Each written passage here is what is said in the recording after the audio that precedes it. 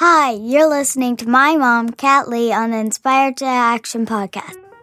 Hey, can I listen to it? Hey, my name is Kat Lee, and I want to welcome you to the Inspired to Action podcast.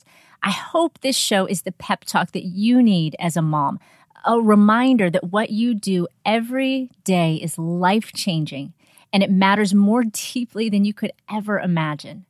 Out of all the women in the world, God chose you to be the mother of your children because you are special and amazing, and He has called you and He will equip you. So thank you for serving your family, for loving your children fearlessly, and for fighting to be a great mom. This episode is for you. Let's jump right in. Hey friends, today on the show I have Josh Lawson. I think, if I recall correctly, my second ever male guest on the Inspired to Action podcast. The first one was New York Times bestselling author Andy Andrews. And that was way back in episode number 13, which was a fantastic one. Definitely go check that out. But today, Josh and I are talking all about finances and marriage. Really good stuff, great tips. And that's coming up in just a minute. But first, I want to start off like I usually do. And I just want to say thanks because honestly, that's not something moms hear all that much. But I want to thank you just for being purposeful, for giving your all, and for really raising great kids. You know, maybe you're raising the scientist who's going to find a cure for cancer. Maybe the nose that you just wiped was that of a great teacher. Maybe you're teaching the ABCs to an author who is going to use words to heal hurting people and lead them to Jesus. Maybe you're doing the hard work of teaching responsibility to a teenager who's someday going to lead nations. Or maybe, just maybe, you're cuddling a child who is someday going to be a mother or father and carry on the legacy that you've started of raising world changers. So thank you for investing in your children and investing, honestly, in the world that my children are going to know. Good job, Mom. Good job. And speaking of encouragements, you know, I've gotten so many sweet encouragements from you guys the past couple weeks. I don't exactly know why, but I love it. Keep it coming.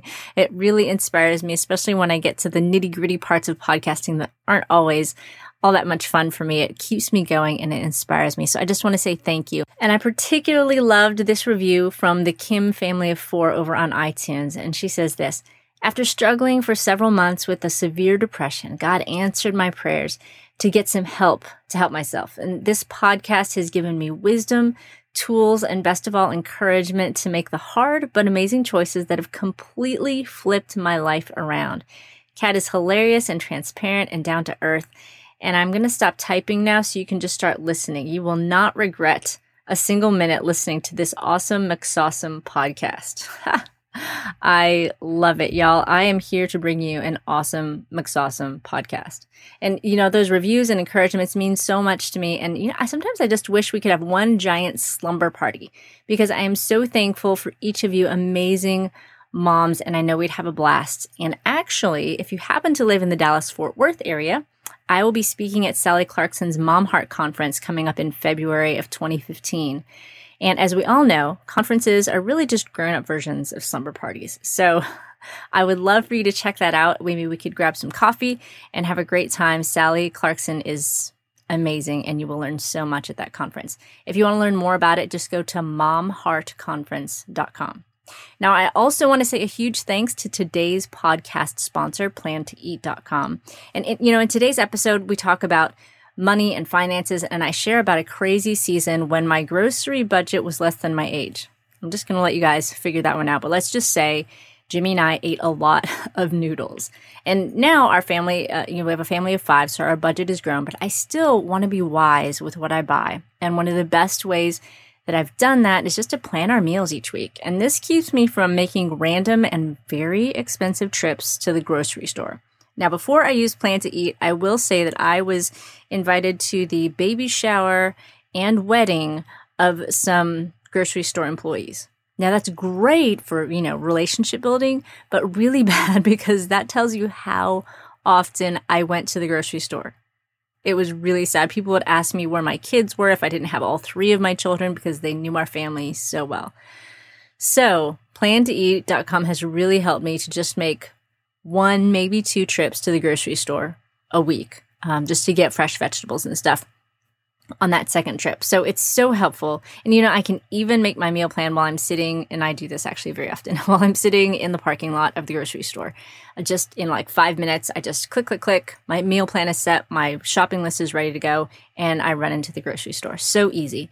So be sure to go to plantoeat.com/inspired to action to get their free 30-day trial. And stay tuned for my meal planning bootcamp that I'm going to be holding after the holidays to get you guys all set up for an amazing 2015.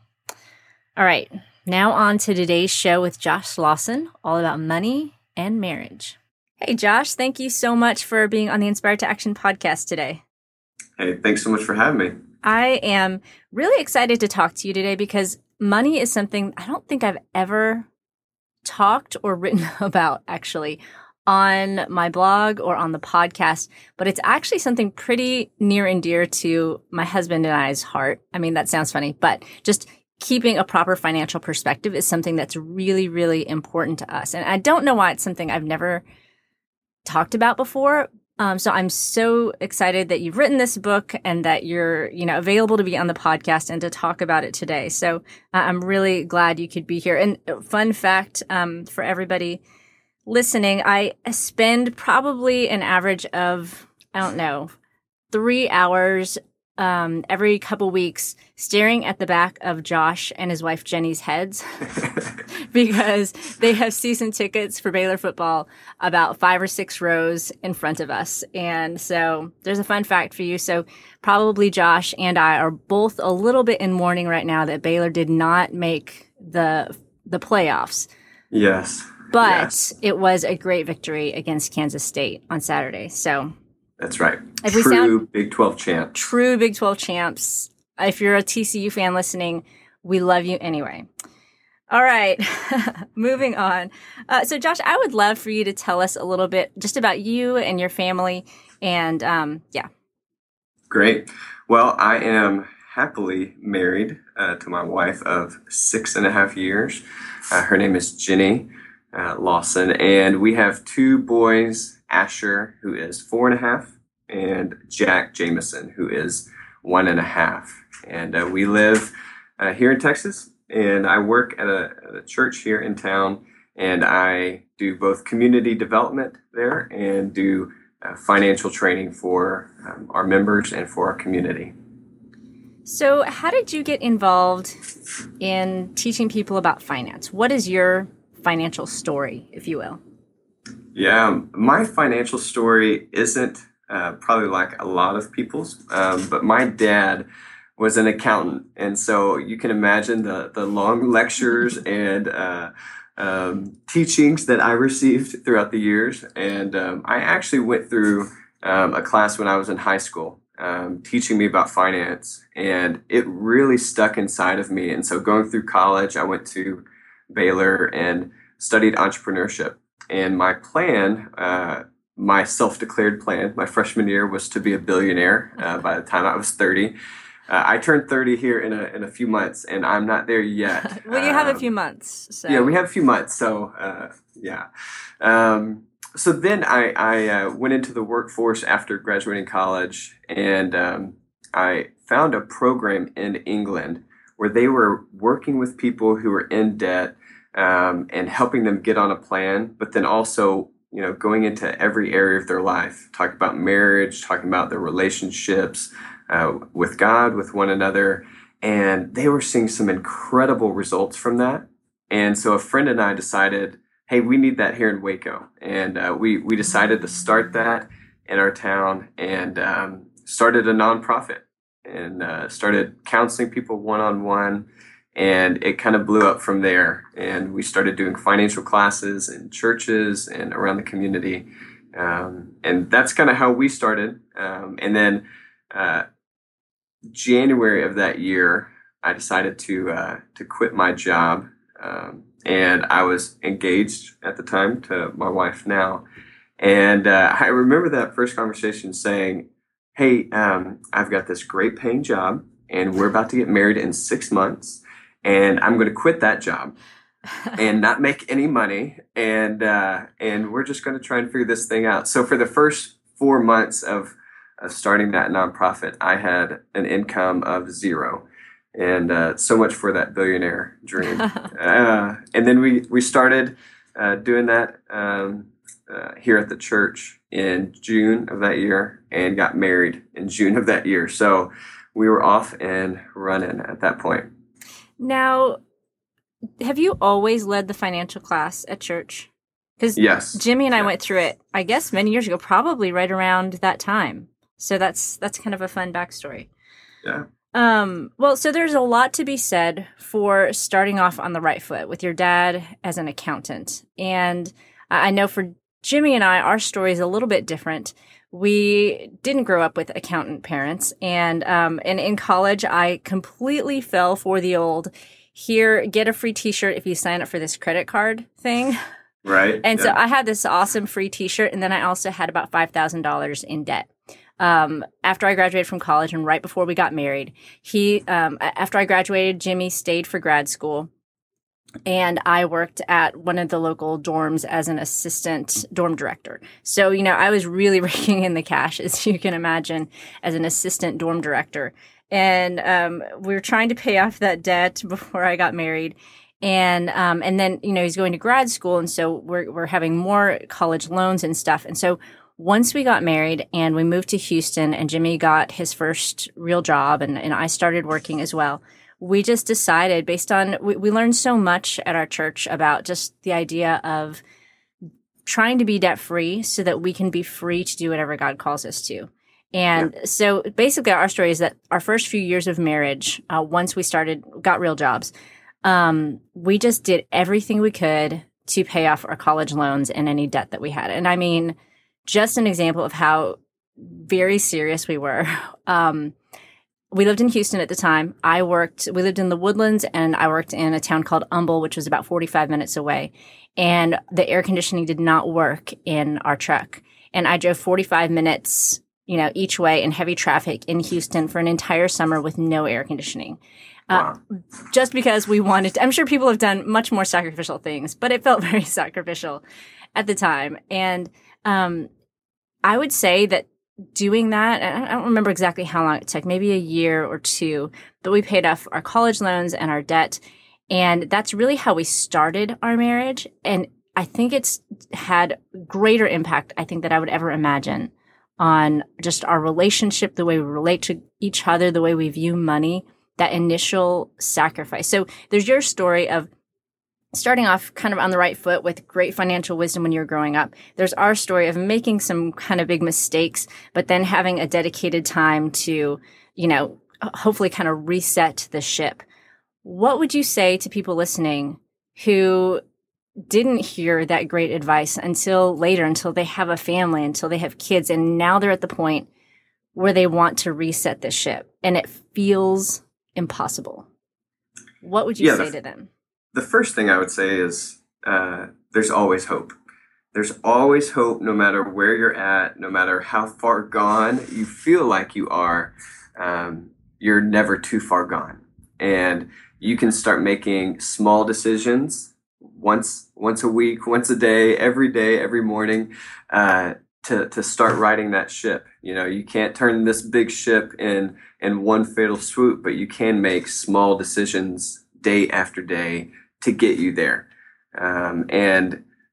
Usually if you're overwhelmed by the magnitude of the problem or by the magnitude of the mess or the lack of knowledge that you feel like you have, that usually handcuffs us, and we decide to not do anything because we feel like we can't do anything.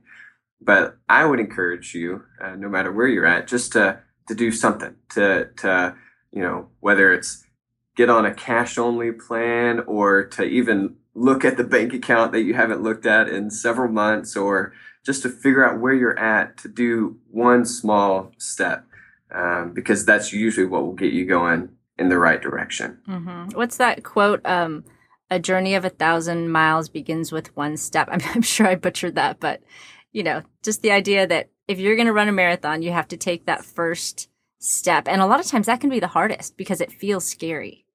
Absolutely. And it feels overwhelming, and you feel insignificant, and you feel like you don't have what it takes. But at the end of the day, you do have what it takes, and there are a billion resources out there for you. And if you were to kind of peel back the surface level of what is going on, you'd realize everybody else is feeling the same exact way.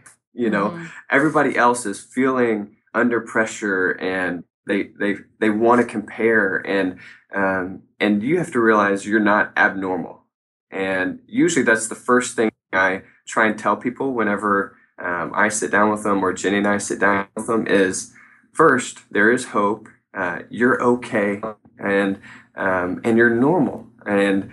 But at the end of the day, you're not going to stay here, and we're going in a new direction. And it will take one step at a time to get you there. I love that. And I would imagine that for a married couple, the first step is just getting on the same page. I shared that story in the beginning about Jimmy and I's financial journey, simply because going through that time and really, really making a lot of hard choices. I want to say our grocery budget was like $25. Oh my goodness. A week or something. I don't know. We had a lot of noodles. We had all hand-me-down furniture. And just to top it off, we lived in the Woodlands. And if you're familiar with Houston at all, it is a very nice neighborhood, and we completely brought in the bottom end of the socioeconomic scale. We drove around Jaguars and BMWs with my Toyota Corolla that whatever the muffler thing is didn't really work. So, it was humiliations galore, as the guy from The Princess Bride would say. But that difficult part, I think, really united us. And so as you look towards maybe overcoming some sort of financial burden that you have, know that this journey, if you make it as a married couple, it will unite you, and it will give you a common vision and a common goal. And I think that season that could have been difficult really was one of the sweetest in our marriage, and set us up for a lot. So while there is probably a huge sense of overwhelm right now, I also just want to encourage you that there is so many blessings coming from it, not just financial, but relational as well. So just to get started, marriage and money, it's something that can divide people. How does somebody, if my mom is listening right now and they want to right the ship, how do they even begin that journey of getting their spouse on board with the idea as well? That's always a tricky question, but it's always a healthy one to ask, maybe a different way of how can we get on the same page? And if you watch an orchestra play, everyone is playing a different instrument usually, but they're all on the same page. They might be playing different notes, they might be watching different things, but they're all going at the same rate, at the same tempo, and they're reading similar notes. And so getting on the same page, I would say usually starts with a little bit longer, a little bit harder conversation than you probably want to. But you have to remember to kind of frame the entire conversation in grace, that you're not coming with all of the answers and trying to point out all of the flaws. I've rarely to never seen that work very well. But if you come humbly and saying, hey, I've been the chiefest of sinners, I've been the one that's been wrong also in this whole deal, but how can we do this together? If you come, saying you are going to do this or you're going to get on my page, it won't work. But if you come saying, hey, baby, let's do this together. And we both have strengths. We both have weaknesses. But God created us like this so that we can complement one another, so that we can be on a team together. Because if you do it as a team, you'll be a lot more successful than one trying to drag the other like a stubborn donkey through the process. So do wives and husbands look at finances differently? Or should we kind of expect our spouse to kind of think the same way as we do?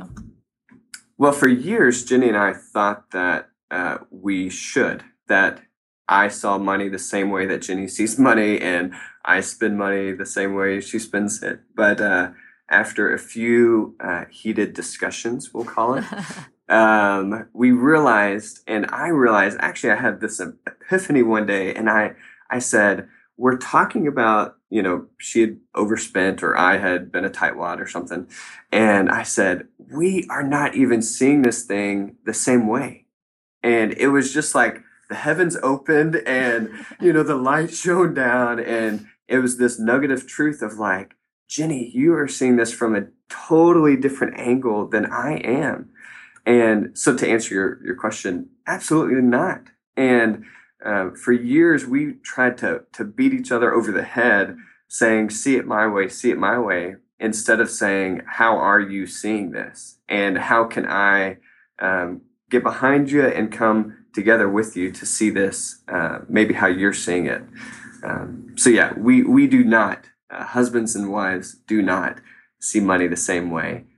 You have the whole male-female part of it, but then you also have what we would call is just different money personalities, different ways that God has created us to see money and to manage money. We all have different personalities. And the challenging part and the funny part, but also not so funny part, is that usually he brings two people together who are usually complete opposites in terms of money personalities. And it's a funny game to watch. Those two people try and, one who's left-handed, one who's right-handed, try and play the same game together. So what are some of those money personalities? Yeah, so we break it down usually in three questions. So we say, how do I get to where I want to go? How do other people fit into the process? And how do I spend the money that I do have? So for that first question, how do I get to where I want to go? We say that there's a planner and there's a floater. The planners, obviously, are going to be the ones who want to have a plan. They want to stick by the plan. They have to have order. And the floater hates all of those things. They just want to be spontaneous, and they just get to where they go and they hope that it all works out in the whole process. As you could probably tell, I am the planner between Jenny and I, and she is the floater between us. The second question would be, how do other people fit in to the process? And this was probably the one that unlocked so much in our relationship. But there's a practical thinker first and an emotional thinker. So whenever we are seeing a problem or whenever we're seeing a purchase, I think very practically.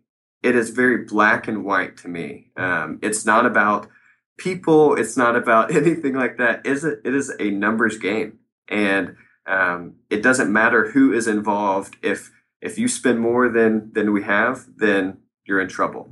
The other side of that is an emotional thinker, someone who really feels the situation, who sees it more of, it's not about the numbers, but how can I love this person that's in front of me? One story that really shows this is when we first got married. I didn't say this earlier, but we were broke. We had, kind of like you guys, we had no money and times were really, really tight. And we were probably a few months into our marriage.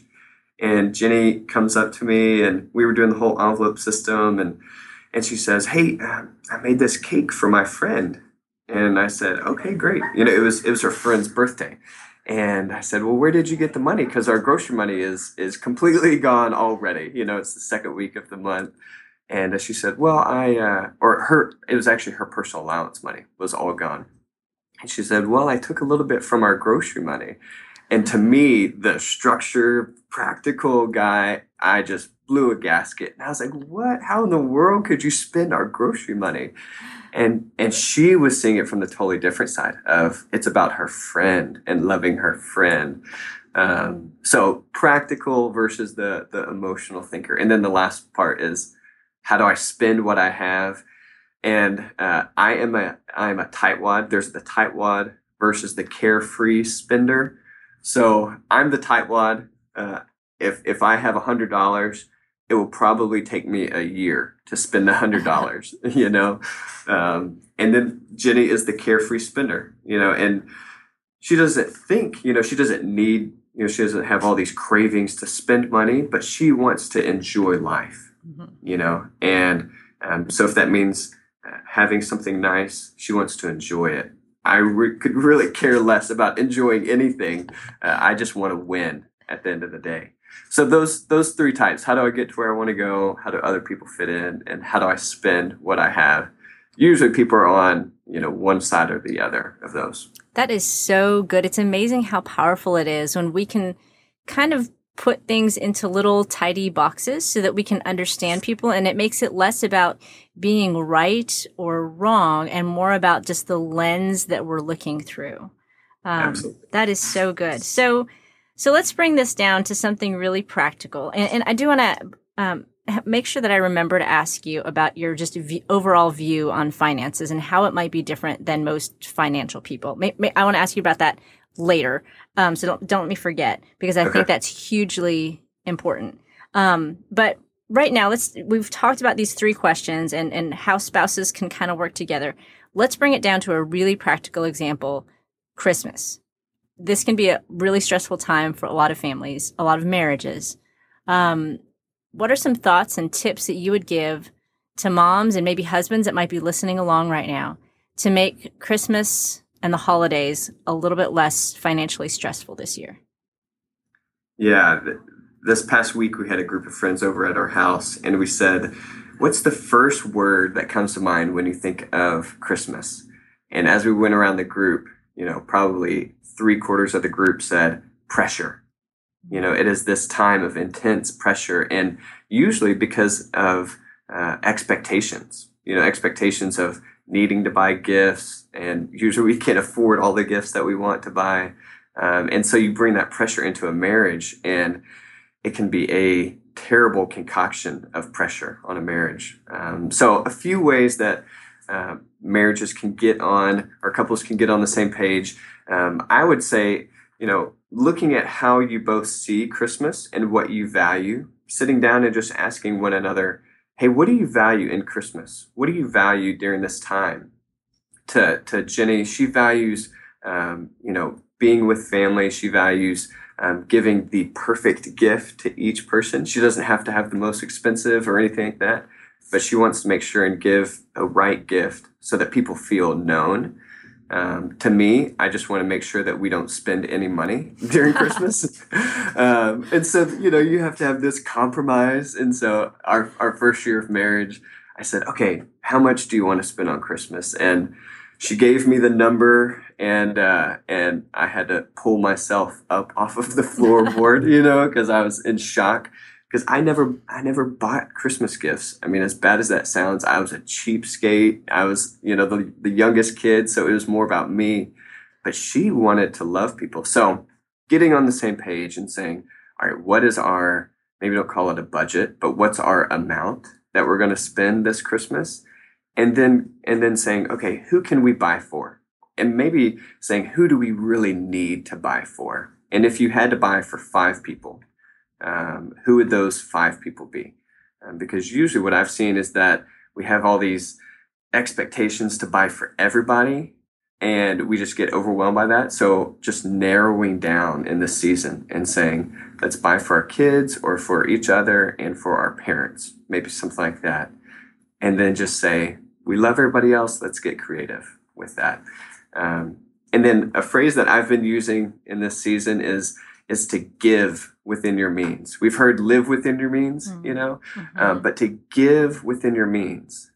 Don't compare yourself to your sister or your uncle or, even your best friend. Don't compare yourself to what they're doing. Figure out what you have and what the amount that you can and should spend, and then commit to that and be totally happy to only spend that during this time. That's really good. That's really good. I'm reading this book by Bill Hybels called Simplify. Have you read that? I have not read it yet, but I've heard it's a great book. Yeah, it is. And he talks about finances in one part of it. And he talks about, how when we go beyond our means. It's almost like saying, you know what, God, what you've provided for me really isn't sufficient. So I'm going to kind of step outside of what you've given me. And I'm going to go ahead and just figure out my own plan. And that was really convicting for me because, as we have more kids and we think about college or right now we're a 1-car family, we think about, adding another car or whatnot. We're often thinking about, okay, well, this isn't really cutting it. Maybe we need to come up with a different solution. And that one statement, I guess, really, really challenged me to stick with the idea of living and giving within my means, and I just think that's such a powerful way to look at it. Absolutely. Okay. So we've talked a lot about finances. You've given us some fantastic talking points to have with our spouse, a wonderful way to look at Christmas. But I want everybody to really understand that your perspective on finances is so different than probably what they're used to. So I would love for you to just give everyone a little vision for why we want to manage our finances well. Yeah, and I would probably start by saying, what's the ultimate goal of our finances? And for years, I wrestled through that question of purpose. What's the purpose of this money that God has given me? And I think that's a question that we all need to ask ourselves. It is a very healthy question. And because we can justify a lot of different uses of our money, but at the end of the day, we have to align with whatever God says the ultimate purpose of our money is. And for me, my life verse has been Matthew 6:33. And it's a picture of probably where we've all been in our lives. They're all sitting there at the Sermon on the Mount, and Jesus is talking with all these people. And you could probably hear the murmurings. He's saying, give everything, follow me, and all this. And people are saying, yeah, right. We've got all of these things to take care of. And smack dab in the middle of that, he says, hey, don't worry about food. Don't worry about clothing. Don't worry about all these things, because that's what everybody else runs after. That's what people who aren't following me are concerned about. And then he wraps it up in Matthew 6:33, and he says, but seek first my kingdom, and all these things will be taken care of. And so whenever I first read that verse and allowed myself to really meditate on it, it changed me. It changed my life because I realized the ultimate purpose and the ultimate goal of me having $1 or $1 billion is not for me. It's not for other people, but it is for the kingdom of God. And it is to know him to a deeper level and to make him known in the world. And so at the end of the day, whenever I have a question of should I buy this or should I not buy this, or how am I going to be provided for, I can come back to saying, okay, it's about God's kingdom. It's about making him known and about knowing him. And if my purchases and if my savings and all those things fall within that, then I'm a lot better off and I'm a lot safer than if I'm trying to figure out how can I provide for myself. Because what I've realized is usually 90% of my financial decisions are done out of fear. And our market is driven by fear. And that's never a good or a healthy place to base our financial decisions out of. And so I want to base it out of hope for God's kingdom coming, and hope that he has everything that I need in this life. So that is, I don't know if that helps you, but that's kind of my focus. And that's where I try and realign people to, because we've been so aligned with what culture says we should do.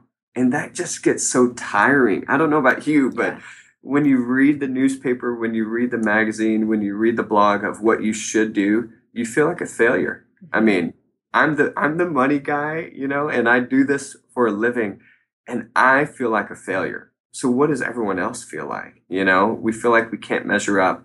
But if we can love God with our money, and if we can make his love known to other people with our money, I can do that. And so that's what I want to help other people realign to, because it seems a lot more doable. I love that. So it's ultimately less about accumulating and more just about surrendering to what he wants us to do with it. And I'm curious to know, as a self-described tightwad, I think you said, was it hard to get to that place? Yeah, it's always hard to surrender. I think all of us would probably admit to being control freaks, and if you don't admit to that, then you're probably deceiving yourself. But we all love control. We want to control everything, and trust is the foundation for our lives. And if we have a healthy place of trusting God, then we can do whatever He asks us to do. And if we don't trust Him, usually that's what He's trying to push on is, do you trust me? Do you trust me to provide for you? Do you trust me that I have, your best interest in mind, whether that's giving it all up or whether that's making some money? Do you trust me that I am a good father and that I will only lead you to good places as we go on this? So for me as the tightwad, I had my plan, and I'm the planner. I'm the very practical. I'm a tightwad. So I had my life figured out.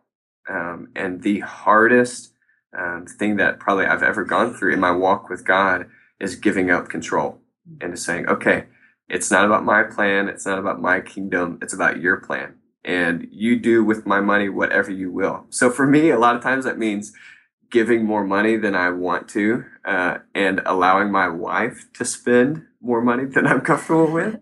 But it's healthy. God is a gracious God to bring balance to us where we need it. Josh, that is so good. You just released a book called Realign. I would love for you to tell everybody where they can find it and where they can find you online. Yeah, so obviously it's going to be on Amazon, and that's probably going to be your best place to find it. But we also have a website for the book and for a class that is going to be coming out with it, and that would be realignClass.com. And specifically for the book, you can go to realignClass.com/book, and you can find all the material there. I have a personal website, joshvlawson.com. That's just where I kind of do some ramblings about my perspective on money. Awesome. Josh, thank you so much for joining us today. I really appreciate it. And I'll probably be seeing you next football season in the stands. Awesome. I look forward to it. Great. Thanks, Josh. Thank you. All right, friends, I have some really fun news for you. Josh is giving away a couple copies of his new book, Realign, to you guys. So head over to inspiredtoaction.com/66 to learn more about that giveaway. And he's also giving a free resource to y'all. So be sure to go check that out. I don't want finances to be a stressful part of your life or your marriage. So go to inspiredtoaction.com/66 to check out those awesome resources and that giveaway as well. And also, while you're on the internet, go check out plantoeat.com/inspiredtoaction to sign up for your free 30-day trial. And I will be back next week to bring you more awesome McSawesomeness on the Inspired to Action podcast. Well, that's all that we have for today's episode of the Inspired to Action podcast. Thank you so much for taking the time out of your day to listen. I know that there are a million things that you could be doing right now, and I hope that this episode has encouraged you. If you have any questions or suggestions for me, just head over to inspiredtoaction.com and click the contact button to send me an email. I would love to hear from you, and I would love to do whatever I can to get the resources that you need to keep growing as a mom. And if you enjoyed this podcast, it would be awesome if you would take a minute to rate it on iTunes. That's going to help more moms to find it and get the encouragement that they need. And as always, you can check out all the show notes for this session at inspiredtoaction.com. And you can also download any of our free ebooks or our free prayer calendars for moms at the blog. Just go to inspiredtoaction.com and click on the resources link. And my name is Kat Lee, and I wish you an incredible day with your family. And remember, you're a mom. You're kind of a big deal. Now go be awesome. It's early in the morning, the house is quiet, but I've set aside this time for you. I bow before the throne of a noble king, and in grace my heart begins to sing. It's gonna be a God day filled with His grace and sweet new mercies. May my thoughts obey Jesus to walk in His way by His Spirit with each breath that I take. It's feeling like a God day.